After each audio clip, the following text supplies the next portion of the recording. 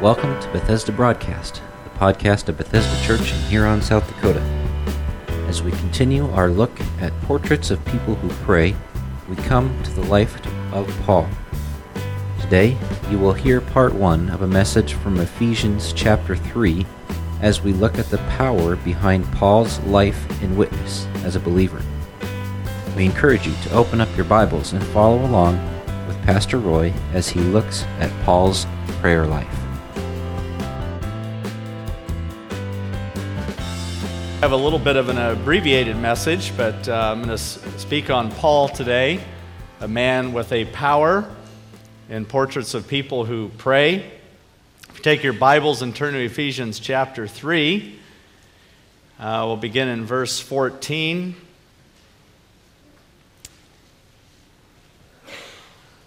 We're actually going to be looking at a couple different prayers that Paul prayed in Ephesians.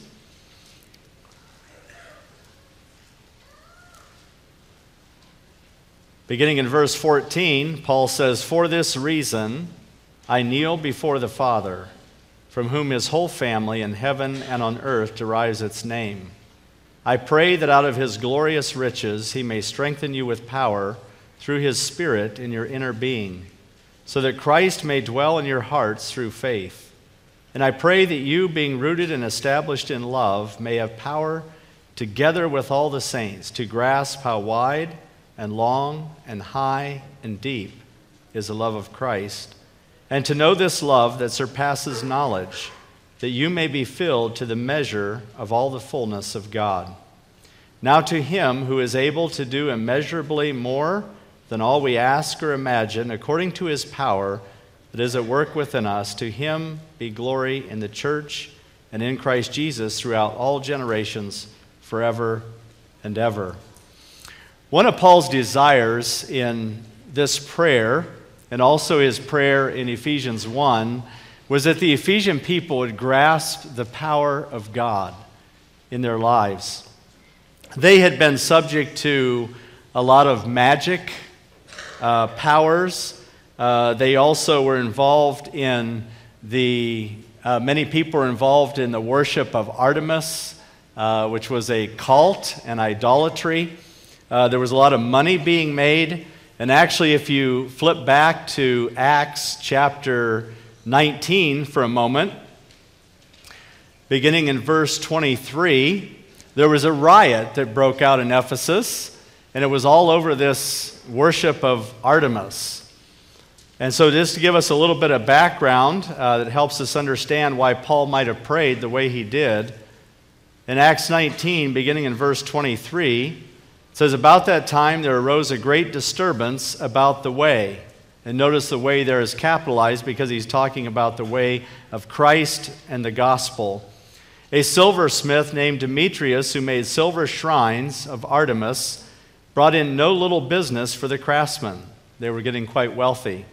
"He called them together along with the workmen in related trades and said, 'Men, you know we received a good income from this business. And you see and hear how this fellow Paul has convinced and led astray large numbers of people here in Ephesus and in practically the whole province of Asia. He says that man-made gods are no gods at all. There is danger not only that our trade will lose its good name, but also that the temple of the great goddess Artemis will be discredited, and the goddess herself, who is worshipped throughout the whole province of Asia and the world, will be robbed of her divine majesty.' When they heard this, they were furious and began shouting, 'Great is Artemis of the Ephesians!' Soon the whole city was in an uproar. The people seized Gaius and Aristarchus, Paul's traveling companions from Macedonia, and rushed as one man into the theater. Paul wanted to appear before the crowd, but the disciples would not let him. Even some of the officials of the province, friends of Paul, sent him a message begging him not to venture into the theater. The assembly was in confusion. Some were shouting one thing, some another. Most of the people did not even know why they were there. The Jews pushed Alexander to the front, and some of the crowd shouted instructions to him. He motioned for silence in order to make a defense before the people. But when they realized he was a Jew, they all shouted in unison for about 2 hours, "Great is Artemis of the Ephesians." The city clerk quieted the crowd and said, "Men of Ephesus, doesn't all the world know that the city of Ephesus is the guardian of the temple of the great Artemis and of her image which fell from heaven? Therefore, since these facts are undeniable, you ought to be quiet and not do anything rash. You have brought these men here, though they have neither robbed temples nor blasphemed our goddess. If then Demetrius and his fellow craftsmen have a grievance against anybody, the courts are open and there are proconsuls. They can press charges. If there is anything further you want to bring up, it must be settled in a legal assembly. As it is, we are in danger of being charged with rioting because of today's events. In that case, we would not be able to account for this commotion, since there is no reason for it." After he said this, he dismissed the assembly. So this was kind of the background of Paul writing this prayer and praying this prayer, is because they were looking to idolatry for their power and their wisdom. And Paul is saying, for this reason, I am kneeling before the Father. There's a mystery of the gospel. There is a power given to the church and believers that we as believers must grasp. If we are going to live victoriously for Christ, we need to live that way. So the first thing we see here is Paul's power came through prayer. We have to understand that if we are going to live powerful Christian lives, it comes through prayer. Paul says, "I pray that out of his glorious riches he may strengthen you with power through his Spirit in your inner being." Even hearing Katie's testimony this morning, it was the power of God and the power of prayer that empowered her to do what she was able to do, not in her own strength, her own power, her own wisdom, but in the power and strength of the Lord, because of prayer. And this is why I've been emphasizing corporate prayer. If we really want to see God move at Bethesda Church, in our community, in our nation, in our world, it will come when God's people get serious about serious prayer before the Lord. We see Paul's posture in prayer as well was one of kneeling. Look back again in verse 14. "For this reason I kneel before the Father." Now in Paul's day, and even prior to that, in the Gospels, the usual position oftentimes was standing. When the Pharisee and the publican were in the temple, it says they stood praying. And that oftentimes they would stand. Yes, there was kneeling as well, but oftentimes people would stand. This kneeling in prayer shows, again, the humility and submission of Paul. That he was showing the worthiness of God, the authority of God Almighty, that he was worthy to be worshiped, and kneeling as an act of worship before the Lord. He's the only one that we kneel before to pray. I like this post that Anthony put on our Facebook church page, and I don't know, it didn't say exactly where the quote came from, but here it is. "If we felt certain of visible results within 6 seconds of every prayer, there'd be holes in the knees of every pair of Christian-owned pants in the world." Now, we know there's not always answers in 6 seconds, but understand that God hears every prayer, and every prayer is powerful when we pray it in faith.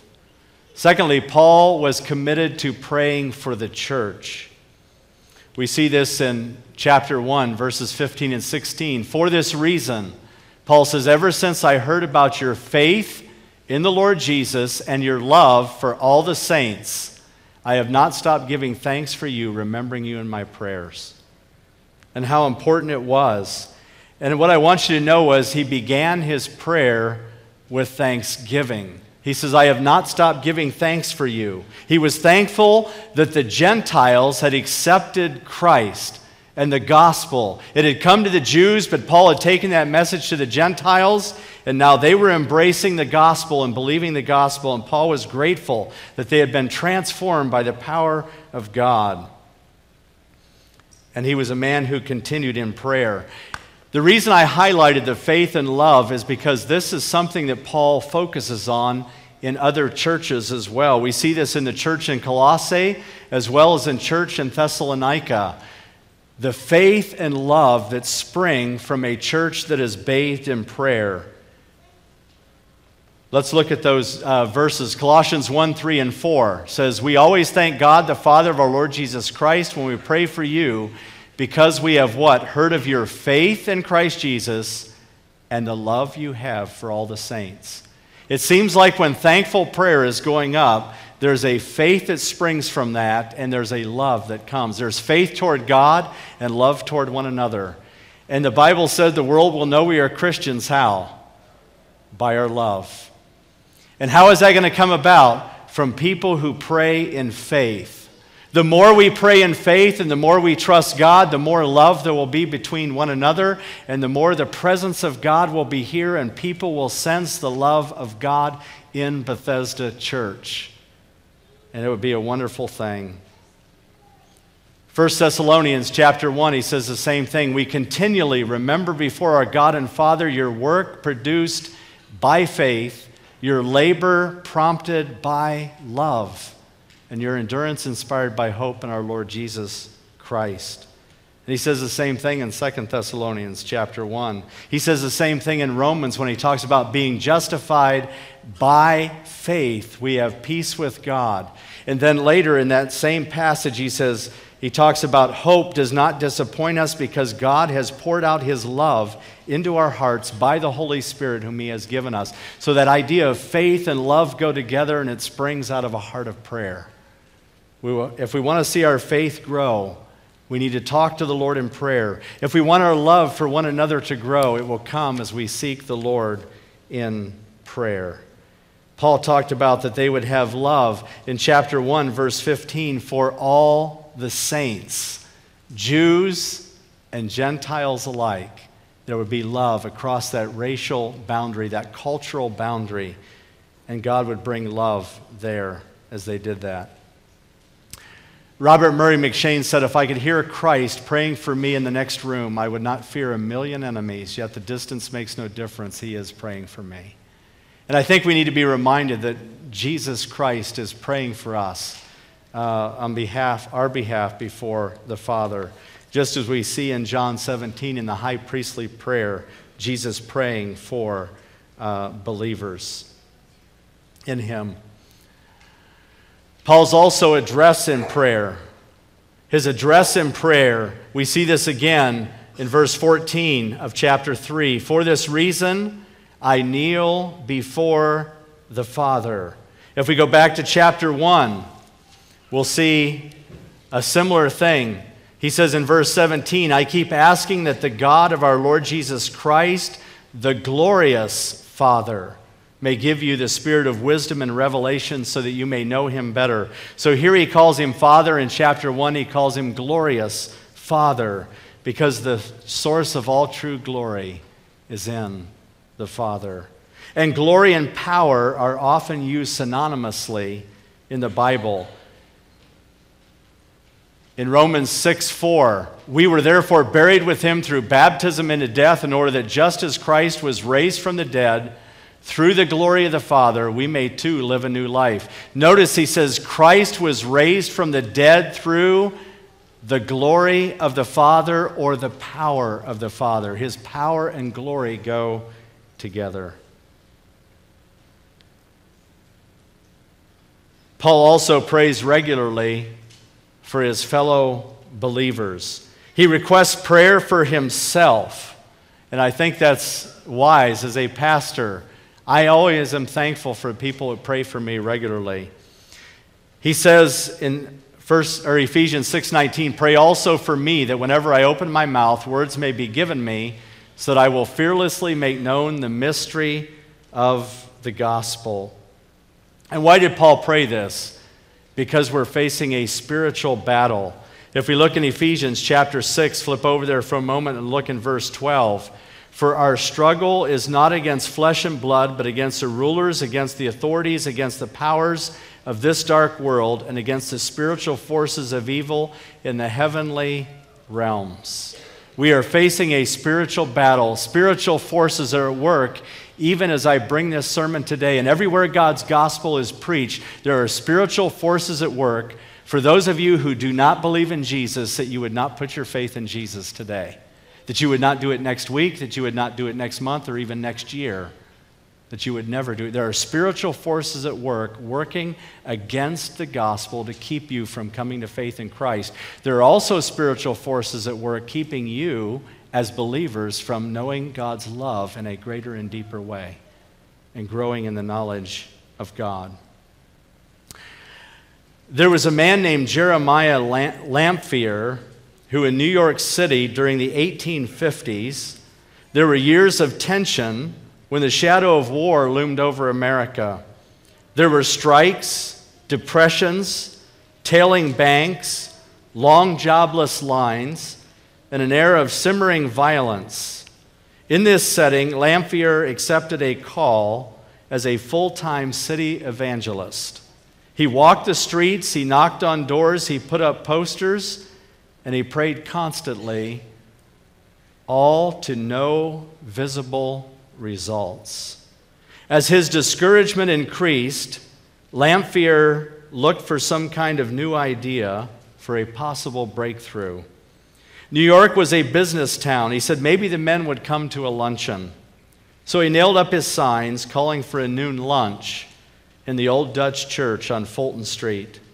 When the hour came, he sat and waited until finally a single visitor arrived. Several minutes later, a couple of stragglers peeked through the door. The handful of them had a nice meal. Lamphere gave his idea another go on the following week. 20 men attended. At least it was a start. But then 40 came on the third week. The men were getting to know each other by this time, and one of them suggested he'd be willing to come for food and prayer every day. Lamphere thought it was a good sign. He ramped up his efforts for a daily meal and prayer time. Before long, the building was overflowing. The luncheon had to move again. The demand was so high. The most intriguing element of the Fulton Street revival, as they called the phenomenon, was the ripple effect. Offices began closing for prayer at noon. Fulton Street was the talk of the town, with men telegraphing prayer news back and forth between New York City and other cities. Yes, other cities had started their own franchises. Other godly meetings were launching in New York. The center of the meeting was prayer, and it was okay to come late or leave early as needed. Men stood and shared testimonies. This was not a place for the well-known preachers of the day. This was about the working class, businessmen who wanted to share the things of God.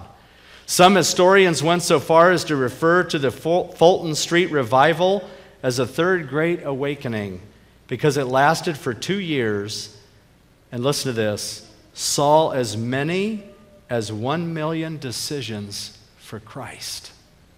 Why? Because God's people took prayer seriously. And I want to challenge us as a church to pray big. To pray bigger than we've ever prayed before, to pray in more faith than we've ever prayed before, because we have a big God. Now to him, he says in verse 20, who is able to do immeasurably more than all we ask or imagine according to his power that is at work within us. I'm going to close with this story this morning. Travel back 200 years in church history to John Newton, the slave trader turned pastor and hymn writer. He would receive almost unbelievable answers to his prayers because he believed in what he called large asking. When explaining what he meant, Newton would often cite a legendary story of a man who asked Alexander the Great to give him a huge sum of money in exchange for his daughter's hand in marriage. Alexander agreed, and he told the man to request of Alexander's treasure whatever he wanted. So the father of the bride went and asked for an enormous amount. The treasurer was startled and said, he can't give out that kind of money without a direct order. Going to Alexander, the treasurer argued that even a small fraction of the money requested would more than serve the purpose. No, replied Alexander, let him have it all. I like that fellow. He does me honor. He treats me like a king and proves by what he asks that he believes me to be both rich and generous. Newton concluded in the same way we should go to the throne of God's grace and present petitions that express honorable views of the love, riches, and bounty of our King. Let's stand for a word of prayer.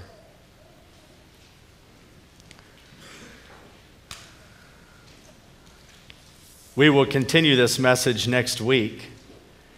But as you bow your heads and close your eyes, I just want to ask you this morning, how's your prayer life? Is God calling you to a deeper level of prayer? As I think about Katie sharing this morning, I'm reminded of the prayer warrior we had in Virginia that prayed for 20 years. 20 years, every day, more than once a day, that our little church in Virginia would be able to support missions by $1 million a year. And that happened a few years ago. Because he took seriously, now he's praying for $2 million. You see, sometimes the reason we don't see answers to prayer is because we are not praying with enough faith. I know I need to pray more in faith and I need to ask bigger. We have a big God. What does he want to do at Bethesda Church? What does he want to do with our Super Summer Jam? I hope you are praying about our Super Summer Jam for this summer. That we will not only sow seeds, but we will see boys and girls, men and women come to a saving knowledge of Jesus Christ. Maybe you're here this morning and you are discouraged because of some trial that you are going through right now in your life. I want you to know that you can take that trial to the Lord. He hears you, and he wants to meet you where you are.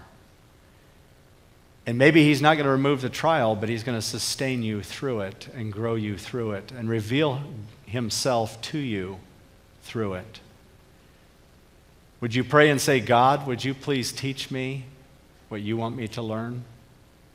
You see, one of the things that Paul prayed in Ephesians 1, and we'll get to it next week, is that he said, our glorious Father may give you the spirit of wisdom and revelation so that you may know him better.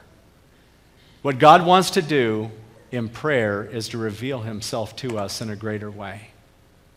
But it requires us being quiet before the Lord. Maybe you're here this morning, you don't have a personal relationship with Jesus Christ. And if you were to die right now, you would die in your sin and you would go to hell. My friend, the opportunity is there that Jesus Christ died on the cross for your sin and paid the penalty for your sin in full. And my prayer for you is that you would give your life to the Lord Jesus Christ and you would humble yourself and give your life to him today. That's my prayer. If you are here, would you please consider your life, your eternal destiny before God? The Bible says all have sinned and come short of the glory of God. And the only way we can be in a right relationship with God is to confess our sin to a holy, righteous God. It's not through baptism. It's not through good works. It's not through giving money to the church, being a good person. All those things are great, but they don't wash away your sin. Jesus died on the cross and shed his blood that we could be forgiven. And that's why Paul said, I am not ashamed of the gospel of Christ, for it is the power of God to salvation to everyone who believes. And so this is a holy moment for you. God has brought you here, maybe to change your life. If you don't know Christ, would you give your life to the Lord Jesus Christ today? Those of you who do, would you be reminded of the power of prayer? Now unto him who is able to do exceedingly abundantly above all that we ask or think, according to his power that is at work within us. God wants to empower you and empower me to be his son, his daughter, his child. Let's bow together for a word of prayer.